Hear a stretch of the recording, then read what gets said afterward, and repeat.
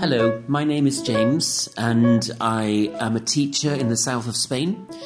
I believe I'm quite experienced and very competent, and I know perfectly well what I'm doing in class.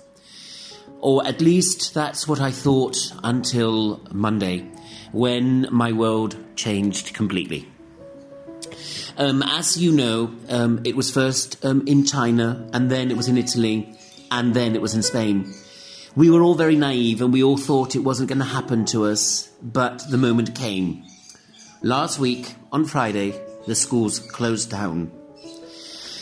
I still get tears in my eyes. It's difficult to believe, but I love my job and I love my students. And closing the door behind me was quite traumatic because I didn't know when I was coming back and I didn't know what I was going to face. It wasn't a holiday. My students seemed to be very happy and they understood, or they thought it was a holiday. But for me, it was a moment of uncertainty, of anxiety, and I still didn't even realize what was going to come. Saturday and Sunday, we were stuck at home. It was the beginning of our quarantine, but the shock really came on Monday. We received a message from our institution saying that the future of the company was very uncertain, and they were not very sure what was going to happen and if our students were going to continue coming to us and if we were going to continue providing a service. This was a shock because my institution is a solid institution in the city. It's got a very good reputation and I thought I had a very secure job, but that wasn't the case. Out of the blue, at 4 o'clock in the afternoon on Monday, I received a message. We were asked to come to school.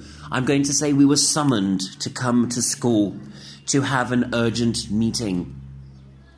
My first thought, obviously, was that we were going to be made redundant, that it wasn't possible to continue in this situation, and that the school had decided, rightly so, I can understand it, to close its doors, at least temporarily, if not forever. So I jumped on my motorbike to get to school, to this dreaded meeting, and in fact, it was something different, but it was still equally terrifying.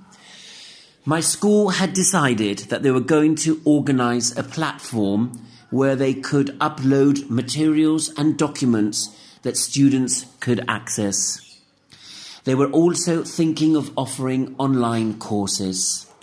Well, me, James, a very competent teacher with nearly 15 years of experience, thought that that was the end of the world. I generally work off-site. We still use blackboards and chalk. There are no fancy gadgets like tablets or computers or projectors, and I always do things with paper and pen. I was going to be asked to do something online. You won't believe this either, but I had no internet access at home.